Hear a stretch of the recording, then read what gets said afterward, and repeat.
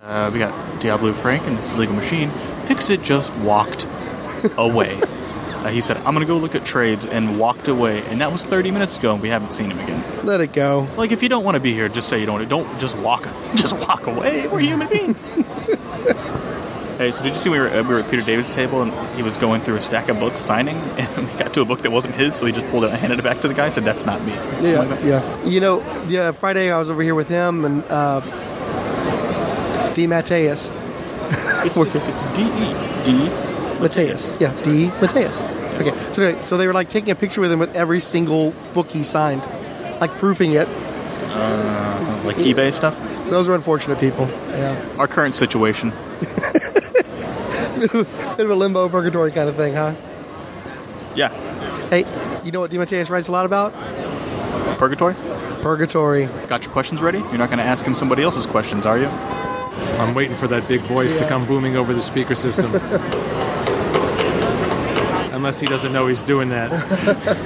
They call it hot mic, I believe.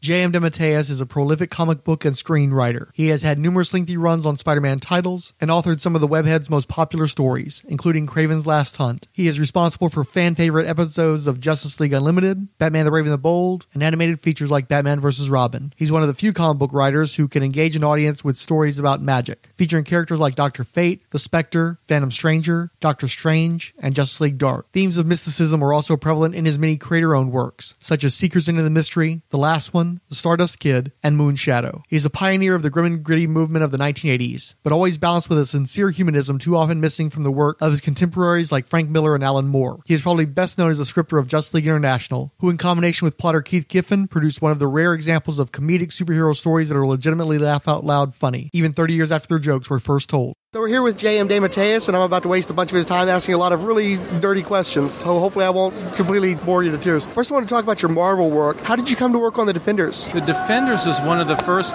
books that I did when I was started at Marvel, because I sold my first stories to DC. That's where I broke in. And I had done some fill-in work for Marvel, for Jim Shooter, who really liked my work and wanted to bring me over there, and he knew that I had a passion for Doctor Strange. So that's why he said, I'm going to give you The Defenders because I know you love Doctor Strange. And that's how it started. By the way, I don't have a question about it, but I just want to say I loved your brief run in the 90s on Doctor Strange that ended up that last series, the last long-form series they did. I had a great time with that also, and it was like, by the time I think I'd finished the first or second issue, they announced that the book was canceled, so I never quite got the chance to hit the rhythm that I wanted with the book. And then the last few issues were spent, they asked me to wrap up old plot lines from before my run, but I still had a great time. And Mark Buckingham, the artist, what a great artist for Doctor Strange. He did a beautiful job, but I always felt a little frustrated by that. That's a character I would return to. Yeah, I really enjoyed it because Buckingham, I believe, came on at some point prior to around the time Warren Ellis was doing the book, so he got a little bit more time to find his groove, and I thought he was doing a great job, and you got stuck having to wrap up the Darkhold story arcs. Right, which I had, until they told me about it, I'd never even aware of it, so you go back and you reread the stories, and you try to come up with the best conclusion you can. Yeah, but I got to do that Baron Mordo story that I really wanted to do, and toyed with the origin a little bit, and it was fun. It was a lot of fun. I love that character. I did, back in the 80s, I did a Doctor Strange graphic novel with Dan Green called Into Shambhala, which I think is one of the best things I did for Marvel, but I have a real passion for that character. He's a very good medium for your writing. It just seems to work very well. Yeah, I like the mystical characters. They give you a chance to get philosophical and metaphysical, and those are the things that I really, really care about. Plus, Doctor Strange, as a character, has such a great backstory. He has one of the best backstories in comics. The whole arrogant surgeon who gets broken to bits and then, finds his hope through the spiritual master and then has his life remade. It's a fantastic story, which is why I think it's going to be a great movie.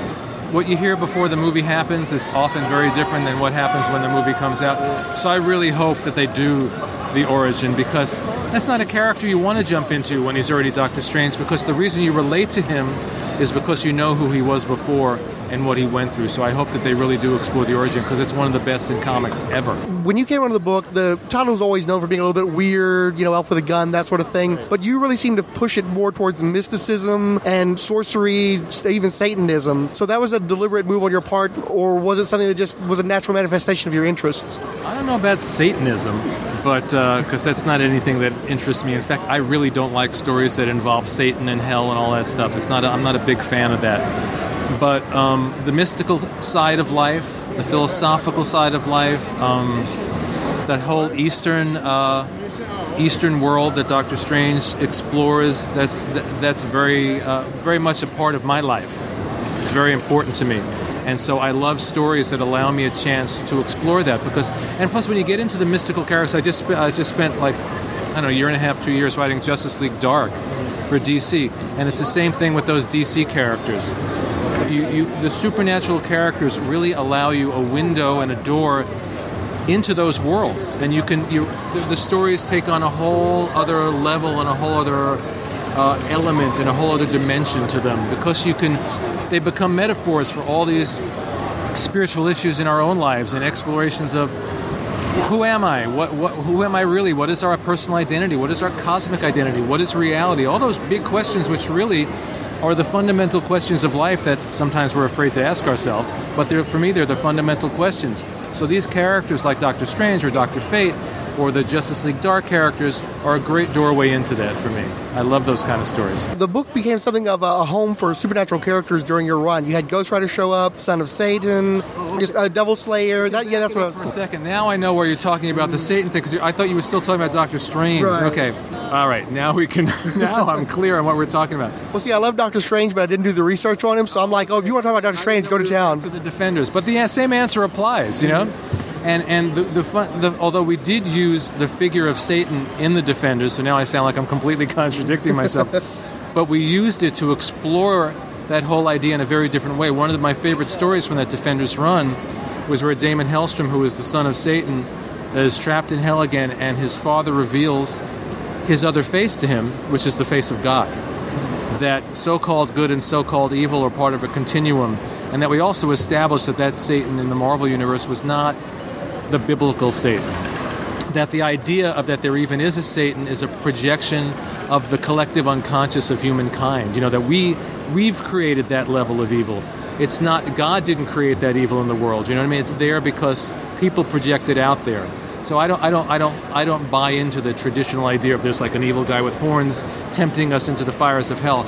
I believe that in the end we live in a very benevolent universe with a very benevolent God who's leading us higher and higher to something good.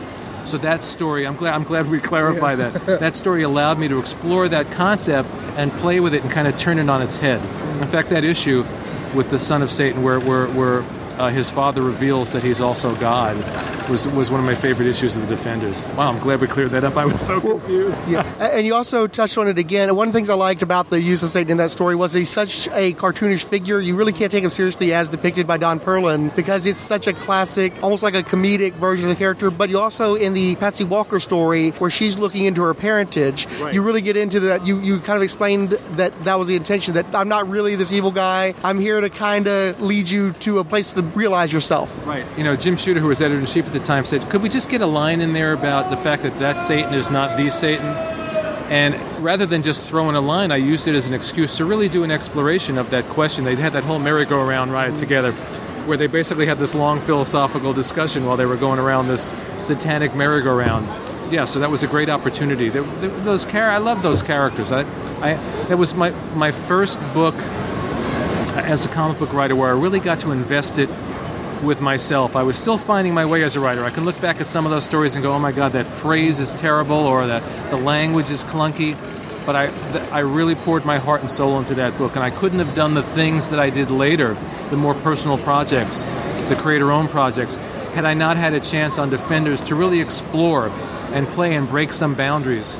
Which is great, because that was always the tradition of that book. And Steve Gerber is really the guy that really established that. If you're going to write the Defenders, find where the boundaries are, find where the walls are, and start knocking them down, you know? Immediately prior to your run, Ed Hennigan was writing the book, but David Anthony Kraft came back for that one issue to kill off Patsy Walker's mother, and that seemed like it was a sort of a fulcrum for a lot of the work you did with Patsy Walker on that series. David Anthony Kraft, though, was known for having her be sort of a bouncy, light character, where you took her down some darker roads and fleshed her out some. Was that a conscious choice, or was that just a natural inclination of your writing? Well, both. You know, it was a natural inclination, but also because when I came in, we took the Defenders in this realm of a supernatural team, which it hadn't been before, so that opened the door on that. I realized, you know, years later, working on Justice League Dark, that in a lot of ways Defenders was my rehearsal for doing Justice League Dark, because they're very similar in their premise, you know. So I'm also obsessed with parent-child relationships and how everyone's always going through life working out their issues with their mother or their father. So for me, it was a very natural thing to get into Patsy's relationship with her mother. And then when she found out that her mother had sold her out to the six-fingered hand, it was, you know, we're always wrestling with our parents in some form, you know. And it was a great doorway in. Same thing with Damon Hellstrom. It's the ultimate daddy issue, you know. I'm trying to be a good person and my father is the Lord of Hell. That's a rough one to have to deal with, you know. But he was a great character also. I love the characters that have that duality of soul, that they have that incredible darkness in them, but they also are struggling toward the light, and they have to wrestle with that. You know, some characters are inherently good, and no matter what they may go through, they have that inherent goodness. And others like Damon Hellstrom, you know, at any given point, he could go right off the edge and become that other thing. And so you get very invested in his redemption and hope that he can make it through and find the light. That actually connects with me personally because one of my favorite superheroes is Captain America, and I came in during your run. 3 years, yeah.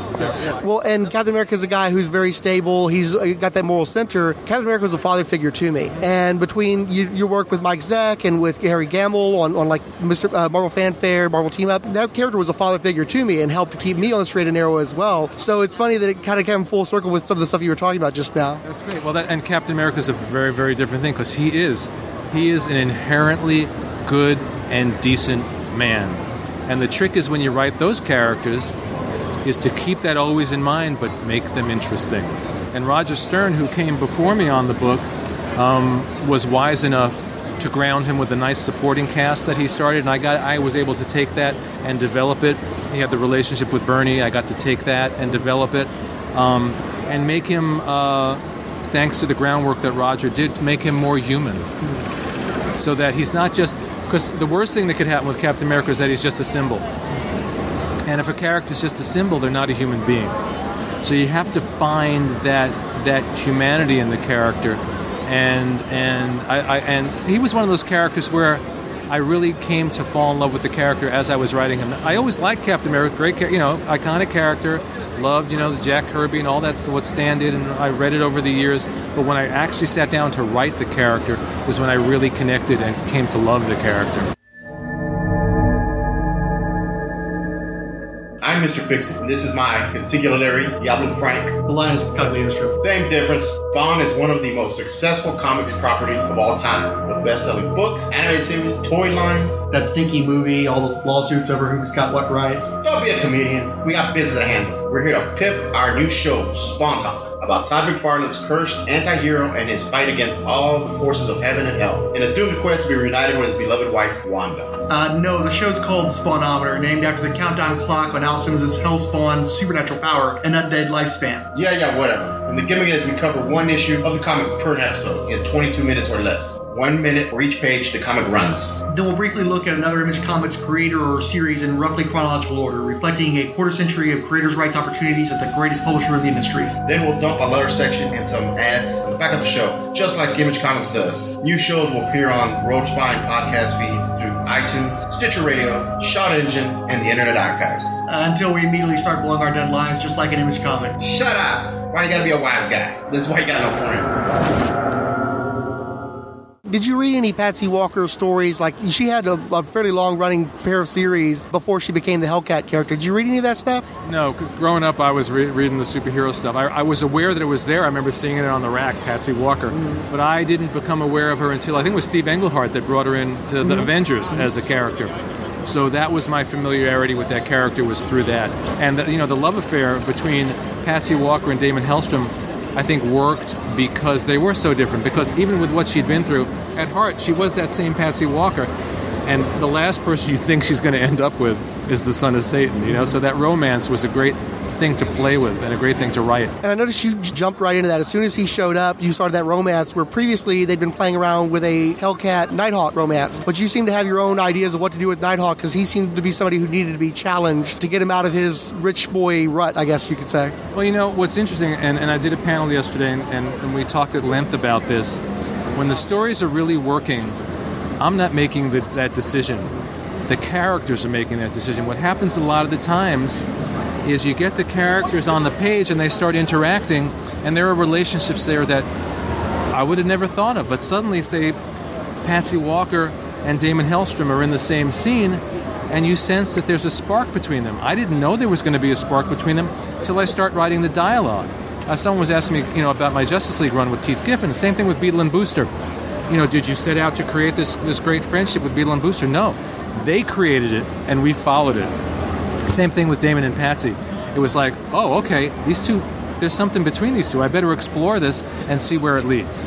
When you introduced the Gargoyle, was he intended to be an ongoing character, or is that another one of those situations where he gained a life of his own? Well, I think I didn't really know where it was going to go until I wrote that first story that he was in. And then once he hit the page, it was like, okay, he belonged. I could see that he would be a great addition to the group. And plus, and I didn't really think about it that much, but I don't think anyone had ever done a character that was like an 80-year-old man who was like a main superhero figure, So that made him very interesting, that this is this guy who had this long, interesting life. And in fact, I did a Gargoyle miniseries with Mark Badger that is still one of my favorite things that I ever did for Marvel, that really got to explore his life and his backstory. And I love that character. That's another character I would go back to and write because he's really interesting. He was unusual then, but now there's this sense they're trying to become more diverse in comics, but at the same time there's a greater homogeneity because everybody's lean, everybody's young, everybody's sexy, and you don't have that diversity of character types anymore. Right, that's true. And again, I wasn't consciously trying to be diverse by having an old man be the character. It just, as a writer, was like, oh, that's interesting. And then the more you write him, the more interesting you realize that he is. And then next thing you know, he's part of the team, and he's a very valuable part of the team. You don't get, to my mind anyway, you don't get the recognition for your role in the increasing sophistication of comics beginning in the 80s. You did have a hand in Grim and Gritty as well. But you explored some really mature themes at early years. The Gargoyle character attempted suicide in one of your issues. You introduced Cloud, which is possibly one of the first transgendered characters in comic book history. Well, credit where credit's due. I think it was Peter Gillis, who came after me, that really explored the transgender thing with Cloud. So I have to give him the credit for that one. I'll take credit for the stuff I did, but not for the stuff I didn't do. But you also introduced, in the Captain America run, he had a homosexual friend that he had known from back in the war. So I just wanted to point that out while I had the opportunity, while I had the soapbox, that I really wish you got more recognition for helping to elevate comic books and their maturity and their willingness to approach those kind of themes. Well, thank you. We also did a story in Spider-Man in the early 90s called The Child Within, which I think was one of the first major Marvel stories to ever deal with child sexual abuse. But the same thing, it's like when those things happen, it's not because you set out to go, I want to give Captain America a gay best friend. I just had the idea that, it would really be cool, because now this was the 80s, so World War II was maybe 40 years before, as opposed to now where, if you're going to have someone from World War II, they're really old. He could still be a reasonably young man, Wouldn't it be interesting if Cap met somebody who knew him when he was a kid, and if he was the guy who was Cap's protector growing up? In fact, in the Captain America movie, the character of Bucky, what they did with him is really what Arnie Roth was to Cap. They built on Arnie Roth and turned him into Bucky. And I didn't set out to go, I'm going to go give him a gay friend. It just, as I started writing it, it became apparent that that's what it was. So it becomes a surprise to me. So I wasn't on a soapbox going, I'm going to write a story about a gay guy and blah, blah, blah, blah, blah. And it also made sense for me for that character. Here's Captain America. He represents America. He represents all of us. His girlfriend is Jewish. His best friend is a black guy, the Falcon. Mm-hmm. And so why wouldn't he have a gay friend? And it becomes this all-inclusive thing that really represents all of us, Whether I was doing that consciously, I don't think so. I think it was just intuitive on my part.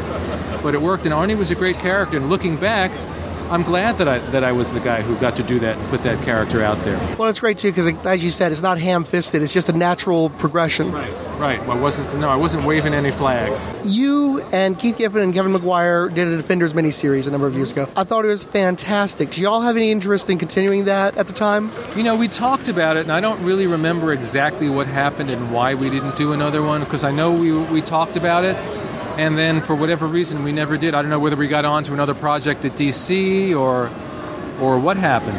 We had a really great time working on the Defenders. I mean, it was really fun, and we got to kind of apply our insane DC Justice League mindset to the Marvel Universe. I don't know how hardcore Marvel fans felt about it, because it was pretty funny. But it was also a very serious story underneath that, and that's a lot of what we like to do also. It's like, it's not so much that the story is funny, is that the characters have a sense of humor. Who decided to take the Defenders and turn them into the new Defenders? Someone asked me about that the other day. They were like, did they force you to do that, and that's why you left the book? No, it was the same thing that we're talking about. I had introduced some of the X-Men characters into the book because when I was a kid, I loved the original Lee Kirby X-Men, that group of characters. And so I thought, well, we have the Beast already. Let's bring in Iceman. Let's bring in the Angel. And once they came into the book, it kind of solidified and started feeling more like a regular team. So it was my idea to do the new Defenders.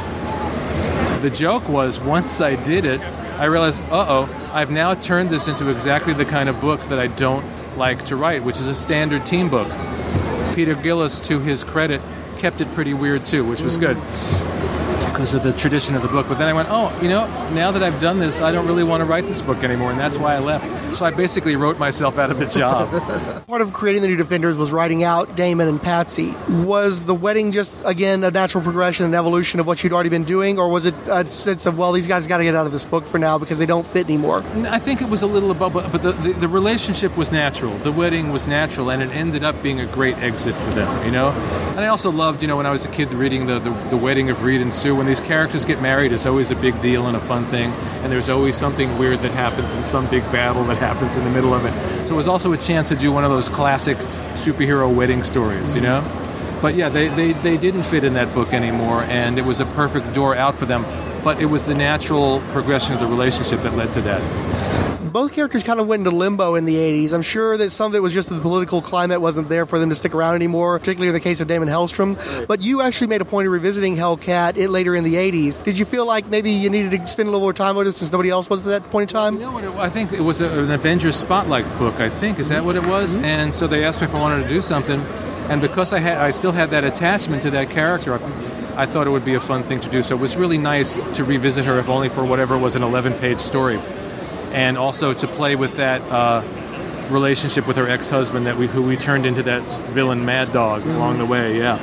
Yeah, I was going to congratulate you on that because I liked how it works as a superhero story, but it also works as a metaphor for those kind of relationships. And I liked how you addressed that as much hatred as there was between those two characters, there was obviously initially a love there or they never would have gotten married in the first place. Right, and that's, that happens to people all the time. They get married, they have an ugly divorce, they, quote, hate each other, but they'll always love each other.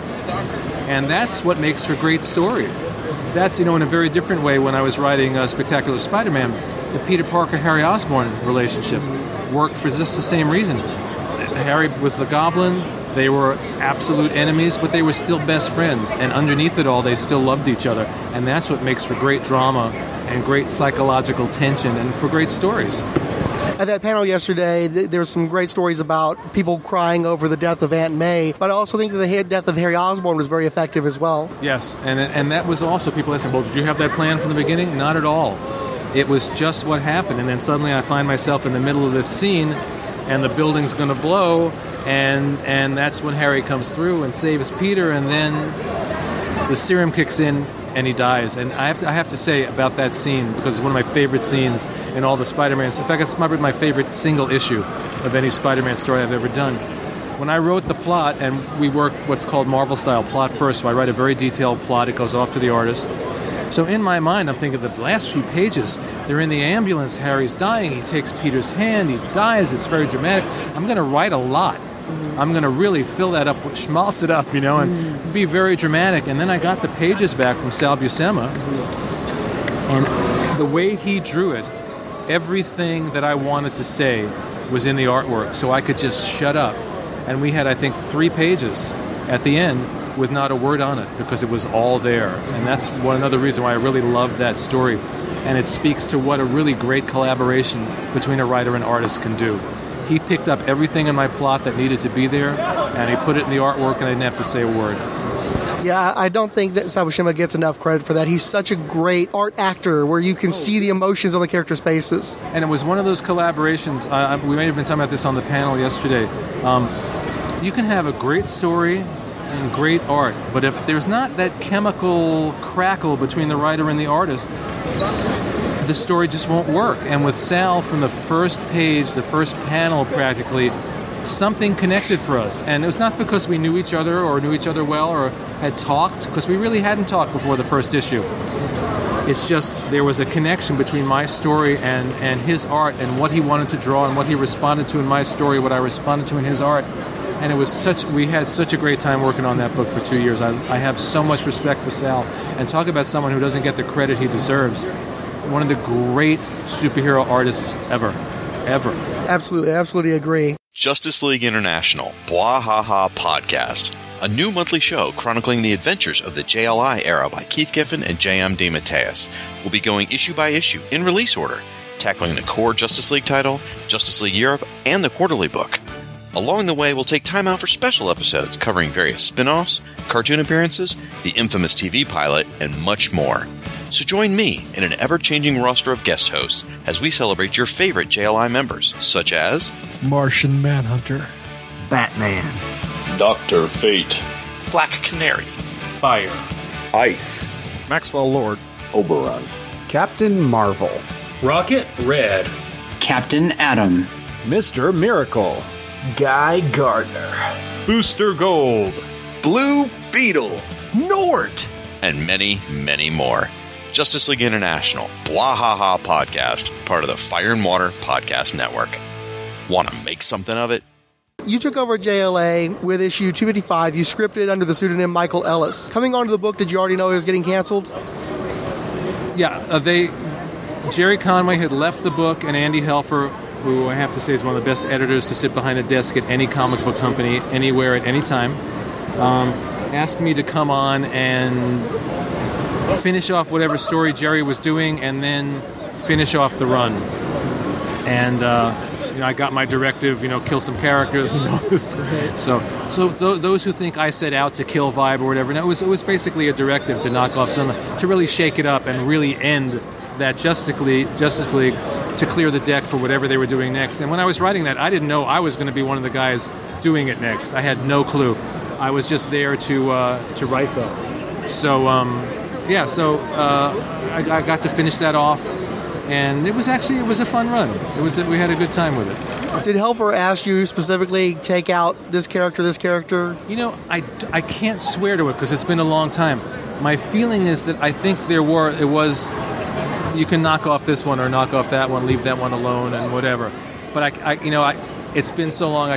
Maybe Andy would say, "No, I didn't say that. That was your idea." So I don't know, but I know that they wanted to kill some of them off. Vixen was put out to pasture with the other heroes, but she was pretty quickly snapped up by Suicide Squad. Did you ever want to use her in Justice League, or were you just happy that she found a home after she was gone? Yeah, I have to say, I only wrote that character for those few issues, so I never got to really get to know her or sink my teeth into her. And, even when you kill off these characters, 99% of the time they'll be back in some shape or form. And I'm sure they all have come back in some shape or form. Vibe's on a TV show now, for goodness sake. Right, exactly. And Steel, I'm sure Steel came back. I mean, he was like a robot, so they could always find some way to put him back together. They just found a cousin. What? They found a cousin. Is that what it was? They found a cousin? Okay, well, there. That's what worked. Did somebody give you marching orders on Zatanna leaving the Justice League as well? Zatanna, well, I'm trying to think. Zatanna was already... Oh, Justice League. Wait, Zatanna? Yeah, you had Justice League... sorry. I'm thinking about Justice League Dark, and I'm running through my Zatanna stories over there. We're talking about Justice League. In terms of when we relaunched... I think when we relaunched with the Giffen DeMatteis Justice League, I think we were given a list of characters that we could basically use. we couldn't have the big guns, and we couldn't have this one. And I don't know where Zatanna was at the time or what she was doing. I think Keith and Andy were the ones that finally, based on what they were told they could use, that came up with the first roster of characters. So Zatanna just wasn't included. I don't know if it was a conscious decision or what happened. But I got to write Zatanna all those years later, finally, in Justice League Dark, and the same exact thing happened. Really had never really thought about her, and in fact I completely forgotten that I had written her already in that other Justice League story. And she was out of Justice League Dark for the first number of issues that I wrote, and she came into the book, and I was like, what a great character, I love her, I understand her. But until I wrote her in that storyline, I didn't really get it, so it was really fun to discover the character that way. But really, in terms of our Justice League run, they were told right off the bat, you can't have any of the big guns. They gave us Batman. And that was about it. There was no Superman, there was no Wonder Woman, there was no... We eventually got Wally West in there later, So, but that was to our benefit, because by getting these, and I'll put it in quotes, second-string characters that people didn't really care about, we got to make them our own. And we got to play with them in a way they'd never let us play with Superman. And, we could do anything we wanted with Blue Beetle and Booster Gold and Fire and Ice and these other characters. And so we got to make them their own. And as a result of that, all these years later, those characters are still hugely popular and have a life of their own. And we're happy that we have Beetle and Booster and Fire and Ice back in Justice League 3001 that we're doing now. You had some fairly decent-sized big guns when you started Justice League. Then there was a negative reaction to the funny book, and it seemed like they wanted to take some of those characters from you. In particular, Captain Marvel, I believe Roy Thomas wanted to get out of that book so he could do his own version. I never knew why we couldn't use Captain Marvel. I didn't know whether... I always thought it was some legal thing because they were still licensing the character, and I thought that they could only have it for X number of months before they had to go back. If it was somebody else wanted it for something, I never found that out. The great thing about Andy as an editor was I think he was fighting battles behind the scenes over that book constantly. He never came to us and dumped that on us and said, this guy said that, or they don't want you to use that character. He left us alone to create and do our thing, and he protected us, which is what the best editors will do. When Batman left the book, Manhunter's role seemed to be elevated, and he seemed to become the straight man. Yeah. Was that just natural evolution? Absolutely natural. Batman was a straight man as well, but he was so straight that I knew that Batman was having a good time. Underneath all his growly stuff, I knew that he got a kick out of these guys because he needed that lightness in his life. But we could never really push it too far. Once in a while, he would say something, and Beetle would go, wait, did he just make a joke? Did Batman make a joke, With John, it was more on the surface. He was exasperated, but he was delighted, and we knew that both things were true. And he would lose his mind, and I've got to go to my room and meditate and eat a cookie for a while, But he was such a great character, and he was the perfect straight man for that team. In the first Justice League annual, it seemed like that was a much more overt setup for the Martian Manhunter miniseries. Was that something that you were already planning because you created the sentient virus, and at the end it was contained within John Jones? Did you know that you were going to come back to that story at the time? It might have. I don't think that I knew that I was going to come back to it, but I think it might have been what inspired me and gave me the idea that this is a great door in to explore the character. Keith put that in the plot, and I don't think when I was scripting that issue, I was thinking, I'll use this as a way to launch this miniseries. But as it went along, it became a perfect vehicle to have him in this state. What a sacrifice he made to take that thing inside him, and then how do you live with this virus? And that's a great door into the character's psyches, and I'm always looking for new doors into the characters' heads, and that was a perfect one. But I don't think when we were doing that story, I thought, I'll use this for the miniseries. But when it was over, it was like, that's a great way to explore this character. Well, one of the things I like about the character is that despite being extraordinarily powerful, he's also so extraordinarily vulnerable. So you have that duality you talked about, these great extremes. Right. And he's not someone, a lot of these powerful characters are like, I am the powerful character. And that's not his personality at all. He's really at core a very gentle guy, very soft and very sweet. Even though he puts on this exterior, because you have to keep Beetle and Booster in line, So, and that's what I like about him. He may be the single most powerful character, of all the DC superheroes. When you think about everything he can do almost anything, you know? He doesn't need the Justice League. He can do it all himself, you know? But he has a sweetness to him as well, which is one of the things I connected with in the character. During the Millennium crossover, was anybody trying to draw Martian Manhunter into that whole Manhunter cult action, or are you all able to steer clear of that and just give him Rocket Red instead? I'll give you the completely honest answer. I don't remember anything about it. Millennium, the only thing I remember was the Millennium, the one where we introduced Nort. I want to say yes. I'm not 100% on that, though, but that's when you had the Green Lanterns around. It would make sense for that to have happened. We ended up on some backwater planet, and Nort came up out of the sewer. Yeah. Oh, no, it was the Manga Khan story arc, wasn't it? No, I don't think so. Wasn't he? No, maybe I'm thinking of somebody else, but he was in that vicinity. Okay. Yeah. Do you know whatever happened to Blue Beetle Volume 3? Because my understanding was that they were going to end the Lin Wein series that was on the newsstand and then started a direct market version with the same creative team. And reading in Amazing Heroes, there was talk of actually taking Blue Beetle out of the Justice League for a period of time. Did you ever catch wind of that? Never heard a word about it. That might have been Andy Helfer fighting another battle for us and saying there's no way you're taking this character out of this book. Yeah. In JLI number 22, you wrote a line, it was during the Invasion story arc, and Wonder Woman was guest starring, they were destroying Khan spaceships. Wonder Woman expressed her dismay at all the death and destruction that was happening. And John Jones says, why must we always take such pleasure in the combat, in the fighting? That was almost immediately prior to the miniseries. Were you trying to contrast the warrior incarnation of Martian Manhunter versus the character that was going to come out at the end of that miniseries? The more genteel, the more introspective character. Again, that wasn't a conscious thing, but that comment is true to that character. And it's also really true to superhero stories in general. You know, I mean, that one little comment is a big comment on the whole genre because it's true.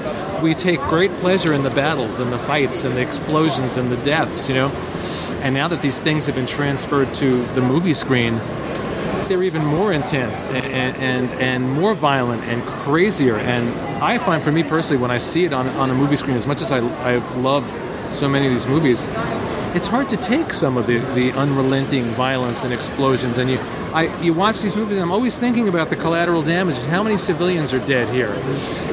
And in comics, you get away with it a little bit more. It doesn't feel quite that in your face and that real, but that comment I think is a perfect comment from John, perfectly reflective of his character, but not something that I was doing consciously to contrast with what was to come. Have you seen Avengers 2 yet? I haven't. I will see it, but I don't necessarily run the first weekend and fight the crowds, you know. I wait a little while and then I will go see it. Yeah. One of the things I found very enjoyable about that movie was that they take the time to show the heroes saving lives to a much greater extent than pretty much any other superhero movie I can think of. Them doing everything they can to actually protect humans and be heroes. So just a little recommendation. Well, I'm glad that they did that. It's important because, you know, you watch these things and there goes like 5 buildings go down. You know, they're all dead. They're all dead. And, you know, oh, the heroes won the day. Well, what about those, like, millions of people that went down in all those buildings and all those people that had all this stuff dropped on their heads, you know? And I actually I did a mini-series for IDW 2009 called The Life and Times of Savior 28, which really took all of my reservations about the superhero genre, which I love, or I couldn't have done it all these years. But underneath it all, I'm always going, I'm still uncomfortable with the violence. I'm still uncomfortable with the whole mentality that says we can solve problems by dropping buildings on each other's heads, you know? And that series allowed me to really wrestle with those questions in a public forum. And I'm one of the best things I've ever done, I think, and I'm very proud of that series. Well, it's another one that kind of flew under the radar. A lot of people don't know it exists. But if you're out there and you're a fan of my work, please read that one because it's very important to me. Well, especially if you're a Captain America fan, since it took a lot of the stuff that you were going to do with the book and didn't get to, and I guess it benefited from percolating for a couple more decades. Right. Although I sometimes think, God, if I had gotten away with doing that story, because for those that don't know, I had pitched that after Captain America 300, is that was where Captain America was going to go into this huge storyline where he disavowed violence, and it really became an exploration of these questions. And then the powers that be said, sorry, we're not going to let you do that. And I literally wrote and played with and rewrote that story for 25 years. The joke is, when I finally found this artist, my friend Mike Cavallero, and we pitched it to IDW, after 25 years, it was approved the same day we pitched it. That has never happened to me before or since, to have an approval the same day especially because I'm in New York and they're in California. Time difference, everything. Same day. Yes, let's do it. Let's go. Awesome. What was the motivation behind so radically changing Martian Manhunter's origins? You know, the 80s was a time where they wanted reinvention. They wanted things to be fresh and new. But again, you don't change something just to change it. You change it because it's an outgrowth of the character. And I just thought, well, let's think about this character. Let's think about it. For one thing I played with was the fact that, well, he couldn't have possibly have come from Mars now and come from a civilization because we know too much about Mars now. So the idea that he was pulled through time as well as space, the idea that he had assumed, as we talked about, this body to help him get around. If he's going to be a superhero and he's going to be known as a Martian, well, let me look like something familiar from a 50s movie, which is what he looked like. He was a 1950s character. So all these things and all these changes, the idea that Dr. Ertl was the one that programmed him and put these memories in there to help him survive. For me, it's always about what's going to be interesting for the character. What's going to explain these little pockets in the character's history that maybe seem a little off, and how will that make it a richer and more psychologically interesting character. So that was my approach with him, and he's such a rich character, and I know that John Ostrander went on and did lots of really fascinating things with him. Were Ray Bradbury's The Martian Chronicles or Richard Matheson's I Am Legend influential into that writing of that series? I don't know if I'm one of the world's biggest Bradbury fans. I worship at the altar of Ray Bradbury. I mean, there are a couple of writers I love as much. There's nobody I love more, and I can't think of another writer who has inspired me more than... I read a Bradbury book, and I want to go write immediately because he just sets my soul on fire, So I'm sure it wasn't on some unconscious way. If you're writing about Mars, certainly the poetry of that story, and that story was very poetic, probably came... But I write poetically anyway, but one of the reasons I write poetically probably is because I read Bradbury, So, but that's why when I got to the end, because I had done this poetic story about Mars, I had to dedicate that story to him, because he really is, in my literary pantheon, one of the god of gods in there. I love his work, and I return to it again and again and reread it, and it always inspires me. Was I Am Legend in any way an influence, though? Because it seemed like you got the singularly a sole survivor, a plague-ridden planet. He introduced his wife and daughter in that story, so not at all? Not at all. At that point, I hadn't read... I've never read I Am Legend. Great story. I like Matheson, and I'm a big Twilight Zone fan, so I love Matheson for that reason. I've read some of his novels and things, but I'd never read I Am Legend. I don't think I'd ever seen any movie version, so if anything that's similar is completely coincidental. It's never been adequately adapted. They always change the story so thoroughly that it's virtually unrecognizable. So even the Will Smith version? No. Yeah? Completely different, yes. They've yet to adapt that adequately. I highly recommend it. Well, maybe I'll get around to reading it one of these days. Did you ever have plans to revisit Saul Ardell and just it never seemed to happen? I know he was referenced toward the end of the JLI run, but he never popped up again after the Martian Man miniseries. I did a story, and I think it was supposed to run in... Remember, we had Justice League International Quarterly. It was a gigantic book. It was like 80 pages 4 times a year. I did a story that, for whatever reason, never saw print, and it was a Martian Manhunter solo story, and it had to do... It's a great story. Maybe I'll get to rewrite it. He encounters a woman that he becomes convinced is a human woman who's the reincarnation of his Martian wife. But if I'm remembering correctly, Dr. Erdl or Erdell, I've never said it out loud before. Maybe you're right. Maybe it's Erdell. It sounds better that way. Was in that story. I know he was in that story. But I think what might have happened is we were working on that toward the end of our run, and it was in the drawer to go into Justice League Quarterly, and it just never saw print. There was another story I did, was a Guy Gardner General Glory story. Trevor Von Eden drew it. It was a really fun story, and I don't think it ever saw print. So there's a couple of stories that may be still up in drawers at DC. It seemed like Justice League Quarterly tried to radically reinvent itself when you guys left the book. And maybe that's why those stories never saw print, because I remember them both. And that Martian Man, it's because I love that character so much, and it was a really fascinating story to have him obsessed with this woman who didn't know him, and he was convinced that she was the reincarnation of his wife. I'm happy to have talked to you just so that I could find out that nugget. I've never heard that anywhere else. Did you enjoy Mark Verheiden's Secret Origin story? Because it seemed like a lot of people's favorite Martian Manhunter stories is The Man I Never Was from one of the Justice League annuals. And you seem to pick up from where they left off with the Secret Origins and play out how changed the Martian Manhunter character was. I'm just curious how you responded to that Secret Origin story, though. The Mark Verheiden story? Yeah. I never read it. Really? Because the Man I Never Was picks up from the cop character who's introduced there, and Manhunter's trying to investigate his death. Oh, that's it. See, here's the thing. When Keith and I work together, Keith creates the plot. I then write all this stuff on top of that. So I had no clue. To this day, you've just enlightened me. I had no clue. I could 99% positive I had no clue that story was based on anything that came before. Well, I mean, part of the point of the story is it's not about a murder mystery. It's about Martian Manhunter having kind of progressed past being a superhero at this point. Right, and I probably thought it was referencing something from some old story from 15, 20 years before, And I remember really liking that story because that's the fun of my collaboration with Keith. He lays down this really amazing, solid plot, and then he gives me the room to sometimes write a whole other story on top of that. So I really got to play with the character and his psychology in there, and I had no idea it was referencing another story, so thank you for enlightening me. Was there any initiative to try to bring in classic Justice League villains? Because you guys touched on Starro, Professor Ivo, Queen Bee, Despero, and I know that there was a tendency to discard a lot of the Silver Age characters at that point in time. Did you guys make a point to try to bring them in and reevaluate them and come up with a new way of approaching them during your run? I don't know if it was I keep giving the same answer. I don't know if it was a conscious decision any more than Keith going, hey, let's bring back Despero. And people seem to love that Despero story. And the joke of that story is because it was, for us, as grim as Justice League story as we've ever done. When I was writing that, when I was sort of like, half of my brain was writing it seriously, and half of my brain was satirizing the grim and gritty characters, stories of the day, including my own Craven's Last Hunt. Because if you read Despero's captions, it's very much, I am Despero, I am death, I am fire. It's just like, I am Craven, I am... So I was kind of goofing on myself a little bit, but people loved that story. And we also had, if I recall, that was an Adam Hughes story, right? Right. Adam Hughes did a beautiful job with that story. We were very lucky. We had some great artists on that book.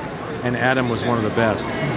Yeah, I caught that satire, but Hughes was so good at realizing it that it would be easy for somebody to miss that element of it. Yeah. And then again, we got that nice Martian Manhunter moment at the end where he used that whatever name we gave to it. The Mayavana. Thank you. To allow Despero to think he'd won. And again, this great sacrifice because it was only something he could do once in his lifetime. So again, just like the thing with the virus. Wow, the more we talk about him, what a great character. I have to write him again. DC, if you're out there, I need to write that character again. Well, you mentioned, too, you were trying to dial down the grim and gritty. Ultimately, that story is about the gift of love, solving all the problems. Yeah, very, very much so. Very much so. And that element was right there in the plot, and I got to do what I do, which is weave it into the Martian mythology and everything. Yeah. Now, at the same time, though, that story took away Gypsy's happy ending where she goes back with her parents and goes back to school, and then by the end of that story, she's in a whole different place. Right. But it seemed like you got some more mileage out of Gypsy. How did you feel about that character once you revisited her, since you had her pop up quite a bit after that? Yeah, now a lot of those choices were Keith's choices, because I'd get the plot and go, oh, look, I guess Gypsy's here, And then it was always my job to go, okay, let's find a way into her head, let's see how we can deepen her and expand her, and that story allowed us to do that. Did you ever have to talk Keith out of killing anybody? No, I never tried to talk Keith out. I don't think I've ever had to say, Keith, don't do that. Well, maybe once in a while we're on the phone and we're discussing ideas, and I go, I don't know if that's going to work or not. But here's the amazing thing about Keith, and I said this on the panel the other day. He is one of the single most creative humans I've ever known in any medium, not just in comics, anywhere, anyhow. And you talk about talking to him about changing things. So the story that to me defines Keith is years ago we were in the hall at DC and we were going to do a story for Secret Origins, the Secret Origin of Nort, who I love beyond reason. And he tells me the story. Well, it's going to be like this and this and this and this and this and this and da-da-da-da-da. What do you think? I said, Keith, I don't really like that story. I don't think it works. And he took a breath for about 5 seconds, and he went, well, how about this? It's this and that. And a whole new story came out of his head, He is so creative. It's just, I always joke, there's like when my kids were little, they had these bubble bears. And you pressed the plastic bear's belly, and the head popped up, and out came all these bubbles. And that's Keith. You squeeze his belly, and out come a bunch of ideas. You don't like those ideas? Squeeze his belly again in 5 minutes, and some more ideas will come out, He's brilliant, and we've been working together for more than 25 years now, and I enjoy it as much more now than I did then. JLA Annual number 5, the Armageddon 2001 Annual. Was that your ideal ending for JLI, where you got to look at where those characters would be in, I think it was 15 years at that point in time, and see where they ended up? Or was it just... at the time, it was just another story and just another issue. So I wasn't thinking like, this is a great grand finale story for them, because we were still pretty much in the middle of our run at that time, I think. Well, you were juggling War of the Gods, Armageddon 2001, Breakdowns. I can't remember all the crossovers you were having to deal with at that point in time. Yeah. Breakdowns was one. That was one. That was the last big thing we did. And if there was any one story that maybe I think Keith and I would both go, we're sorry that we did that one, because it was just one of those giant crossovers that went on too long. Luckily, we got to take a breath after that and do a real final issue, and Kevin came back for that, and it was great. Well, it happened to be 62. Were you all just trying to reach that magical 5-year point? I honestly don't remember. We had decided at some point, and maybe it was in the middle of Breakdowns, where we both said, I think we're done. We've done a lot of really great work on this book, and we've gone as far as we could go. And little did we know that 10 years later we'd be back to revisit those characters and revisit them again, and now here we are again in Justice League 3001 with Beetle and Booster and Fire and Ice, and revisiting them again. When we were done with that book, we really thought we were done. I never thought I'd necessarily even work with Keith again. Not because there was any negative anything, but I was by that point, I think, under contract to Marvel again, and he was doing other things. And then we came back together to do I Can't Believe It's Not the Justice League. Formerly known as the Justice League, with Kevin. And it was the first time that the three of us kind of went, oh my God, what we do together is good. We weren't thinking about it then because we were on a treadmill. We had so much material we were cranking out. It was like, here's the plot, write the script, turn it in, on to the next plot. So when we got back together after whatever it was, 9 or 10 years, that was when we went, this is great. We have something unique here that we don't have when we collaborate with anybody else. We have to keep doing this, But we were so stupid, we didn't know that we had it in the first place, One of my favorite images of the Martian Manhunter is that 3-panel shot by Kevin Maguire from number 60, where he's just flying off into the horizon, says just goodbye. Was your intention for him to just go away for a while? Let him work out? Because, for about a year and a half, 2 years into the series, you kept having him say, I'm not your big green Martian Martinet. I need some time to process all this information. And that's when he finally took it. And then immediately, a year later, he's back as Bloodwind. Right. Well, I think at that point, it was a natural outgrowth for the character. It made sense. Now, I don't know also if whoever was taking over after that requested that he not be on the team. I don't know. I don't remember what the behind-the-scenes machinations were, but it was a proper ending for him at that point in time. Yeah. One of the major through lines of your run on JLI was the redemption of Max Lord. And then, of course, a number of years later, he was turned into an outright villain, murderous, all that kind of good stuff. Are you just crestfallen when something like that happens, when you spend 5 years of your life developing the Max Lord character, showing him go from being a creep to a good person, and then they just turn around and undo it all? I have two answers to that, and they're contradictory. One is absolutely, because you're invested in that character, and the character means something to you, and then you see something like that happen, and you go, oh, God, what did they do? Why did they do that, And then you take a deep breath and you realize it's comics. I've done the same thing. Somebody else has done something with a character and I come along and I reinvent it and I change it. So after the first couple of days of going, oh my, I can't, and then you take a deep breath and you let it go and you realize our stories are all still out there. That Maxwell Lord is still out there. And one of the great things about what we're doing with Justice League 3000 and 3001 is where in the universe that you last saw at the end of I Can't Believe It's Not the Justice League, anything that happened between then did not happen in the universe we're in. When we talk about Max Lord in that book, it's the Max Lord that we all knew and loved, and he was a good guy, and he never shot Blue Beetle, and they all lived happily ever after. You know what I mean? So In the end, it all worked out, didn't it? It's a great book to go back and read because you've got Max still there, Sue and Ralph Dibny are still together. It's one of those books I like to read as a palate cleanser when I'm tired of all the darkness, just to revisit those characters again. And people always point out that there's some throwaway line I had in one issue where they said, we better get back there or Max is going to shoot me in the head or something like that, little knowing that that's exactly what would happen years later. John Ostrander named John Jones's wife and daughter Maria and Kim. Do you like the names? What were the names that he used? I don't know. Maria and Kim with a bunch of apostrophes and variant spellings. It's fine with me. I have a lot of respect for John Ostrander. If it was good enough for him, it's good enough for me. Did you ever get to read his tribute issue with Doug Monkey and Martian Manhunter when they revisited the JLI? No, I never did. I'd recommend it. It's Martian Manhunter on a Choco Oreo rampage, and they do their best to channel the spirit of your run. Oh, you know what? That sounds familiar, so I think I might have. Yeah. It's always nice when people go back and they connect with what we did. And some guys can pull it off and some guys can't, but from what I recall, that story, excuse me, very much did. All I wanted was to send a signal to Mars. How could I have known it would teleport you here? Whoever you are, forgive me. An alien, an innocent one, stranded on this planet. It was a golden age. Our Martian civilization was at the height of its peace and prosperity. White Martians came from beneath the planet's surface, bringing fire from the planet's guts, and they burned us all. Every trace of our once great civilization was obliterated. I lost my family. My wife and my daughters. I was the only survivor, the last of my kind. I sought refuge on your planet. On Earth, I was hunted for 50 years. The humans are terrified of what they don't know. And sadly, I happen to fall into that category. Detective John Jones is what you might call my human alter ego. I'm not the only thing from outer space that's come, but right now, I'm the only thing that can stop alien invasion. I dealt with these phantoms when I was a bounty hunter. I know how powerful they can be. I can't fight these fugitives alone. My name is John Jones. Also known as the Martian Manhunter. Leader of the Justice League. Telepathy is one of my many abilities. I am a shapeshifter. Martian manpower? Flight. I change my state or phase or call upon new powers. I'm Mars' sole survivor. There's a reason for that. I will defend Earth. Idlehead of Diablo, a podcast for John Jones, the Manhunter from Mars, his world, and the vile menagerie of villains he must confront. Available through iTunes, Shout Engine, and the Internet Archive.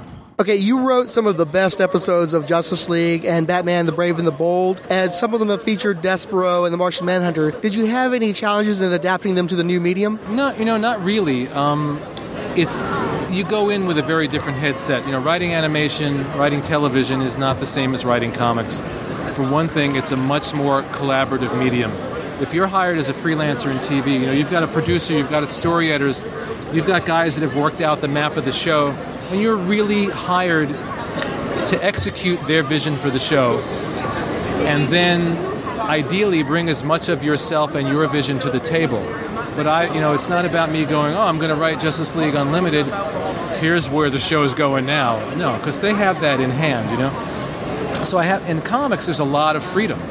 Even on, mainstream iconic characters, I've had so much freedom with Spider-Man, with Justice League, with all these characters, to do them exactly the way I want them, With Justice League, with the animation, you're doing the show the way the producers want to do the show. So I take off my personal vision hat, and I put on my collaboration hat, and then I have a great time, because these guys are really smart, and really creative, and really talented, and between all of us, we work things out, and I loved working on those shows. I mean, the first thing on Justice League that they handed me was the Alan Moore story. Yeah, I got to caught that anecdote yesterday. That was great. And you said that's the only time you've ever had a first draft accepted for animation. I think that was one of the few times, but that one I thought, okay, I'd written for TV before. I just turned in the first draft. Where are the notes? And a week and a half went by, and I thought, oh my God, I must have totally screwed this up. They're going to fire me, have someone else rewrite it. And then I called up my buddy Stan Berkowitz, who worked on the show, and he said, no, you got it right. Don't worry about it. That's why there's no second draft. We don't need a second draft. And then I did the next episode after thinking, I'll just do a first draft. And they were like, here's all the notes. Now let's do the second draft, So, but I loved working on that show. Brave and the Bold, maybe my favorite out of all of them. Because, every week it was different characters. not just every week, but within the same show, because you had the teaser, which was like a mini episode, and then you had the main story. And the other thing I loved about that show was because it's skewed younger, but it's skewed younger in a way that I've had so many guys come up to me and say, I watched that show with my 6-year-old son, and some 40-year-old will say, and we both enjoyed it. And there's not a lot of things where you get a father and his 6-year-old son both loving the show and both enjoying it. I really had a great time, and it was a wide variety of stories for that show. And despite the fact that it was very kid-friendly, it seemed they kept throwing me these really dark stories, like the Doom Patrol story where they all die in the end, or the Red Tornado story where he has a son, which is one of my favorites that I did for them, who basically it ends with a mercy killing, It's like he has to turn his son off and kill him because he can't fix him and he's out of control. It was a really sad story, But I've had a lot of fun working in animation. I just had a Batman animated movie, Batman vs. Robin, that just came out last month on DVD. And so the animation work that I've done over the past 10 to 12 years has been a real highlight of my career. I've really enjoyed it. This year marks the 60th anniversary of The Martian Manhunter. You've given us just a billion praise for that character, a wealth of information and anecdotes. Is there anything else you would like to say about the Manhunter before we close? No, the only thing is that having this conversation has made me realize again how much I love that character and how much I would love to do another Martian Manhunter story. So I'm like, now you've put Martian Manhunter like forefront in my brain. But I also, again, got to write him in the animation. So that was another opportunity to revisit that character. In fact, we did a couple of episodes of Brave and the Bold where it was the JLI.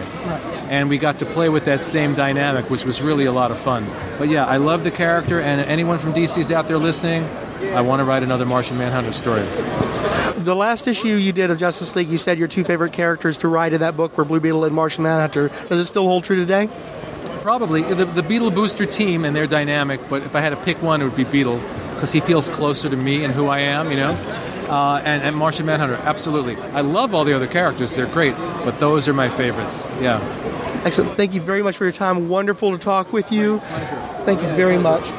Thanks to everyone who supported the first edition of Amazing Heroes interviews. Adam Blackmoon, Ange, Count Druncula, Eternal Rage, Firestorm Fan, Jackie Earl Haley, Keith G. Baker, and Luke Dobb. I apologize for the nearly 2-year-long gap between editions, but the truth to tell, most of these interviews were conducted to supply material to the Martian Manhunter 60th Anniversary specials, which were episodes 15 and 20 of the Idlehead of Diablo podcast. I turned around the Peter David edition fairly quickly because it was easy to extricate the Martian Manhunter material from everything else we discussed, since he hadn't had a ton of experience writing that character. Meanwhile, with J.M. DeMatteis, a good chunk of our interview related to J'onn J'onzz, and the character kept coming up over and over again. So pulling that material out and putting it into roughly 4.5 hours worth of podcasts specific to that character, very effort intensive, very time consuming, and also I didn't want to have the specials diminish the interview that you're listening to here and vice versa. Because there would be so much overlap, I wanted there to be a nice gap, and pull that off. Also, some of the material from the DeMatteis interviews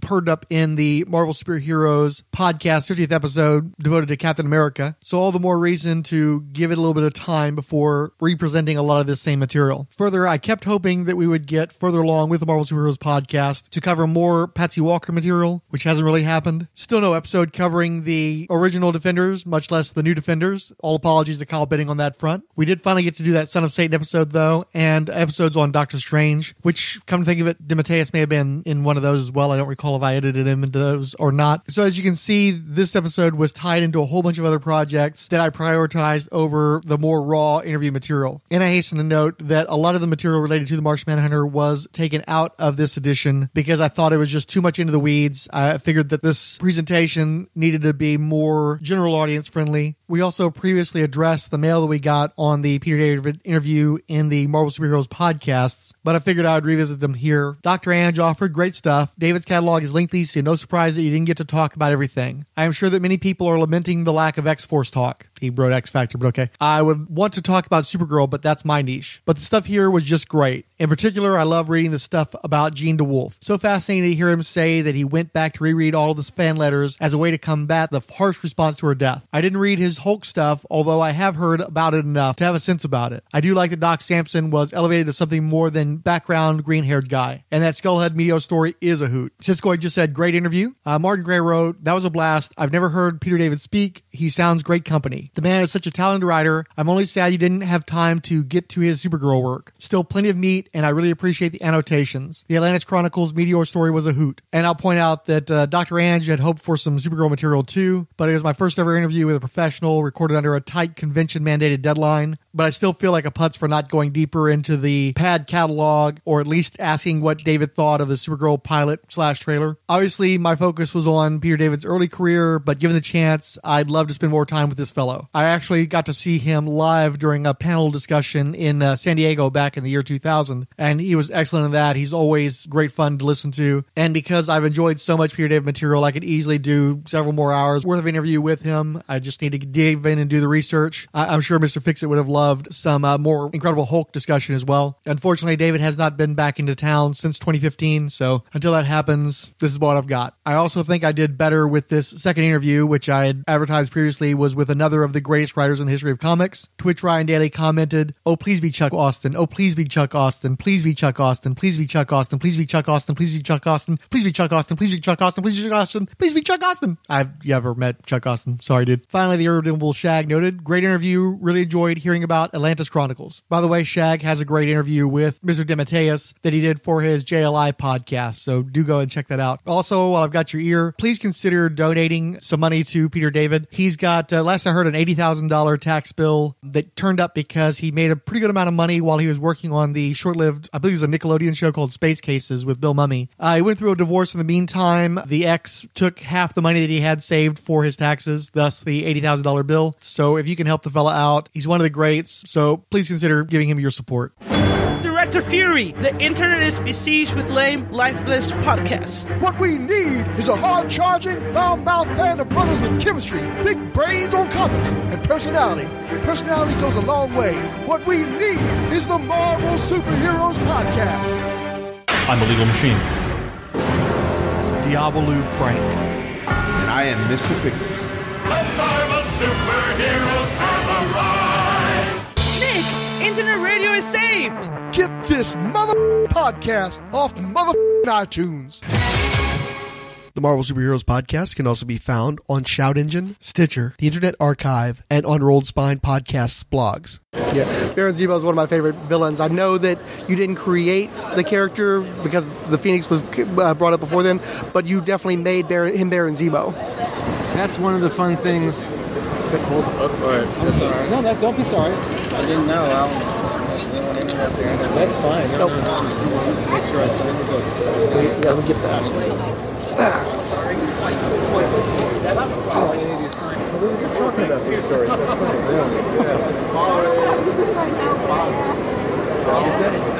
Oh yeah, I love Varman too. He was actually in one of those Cap stories you did with Kerry Gamble. So yeah, I know he knows his stuff. Yeah, literally he knows his stuff because. Yeah, one of my internet friends, the Irredeemable Shag, you turned him into a Dr. Fate through that run. He's one of his favorite runs in comics. Great, that's good. I hope to collect that someday. So, was I in the middle of what? Let's just scrap. We'll just scrap that, yeah. Move on to the next thing.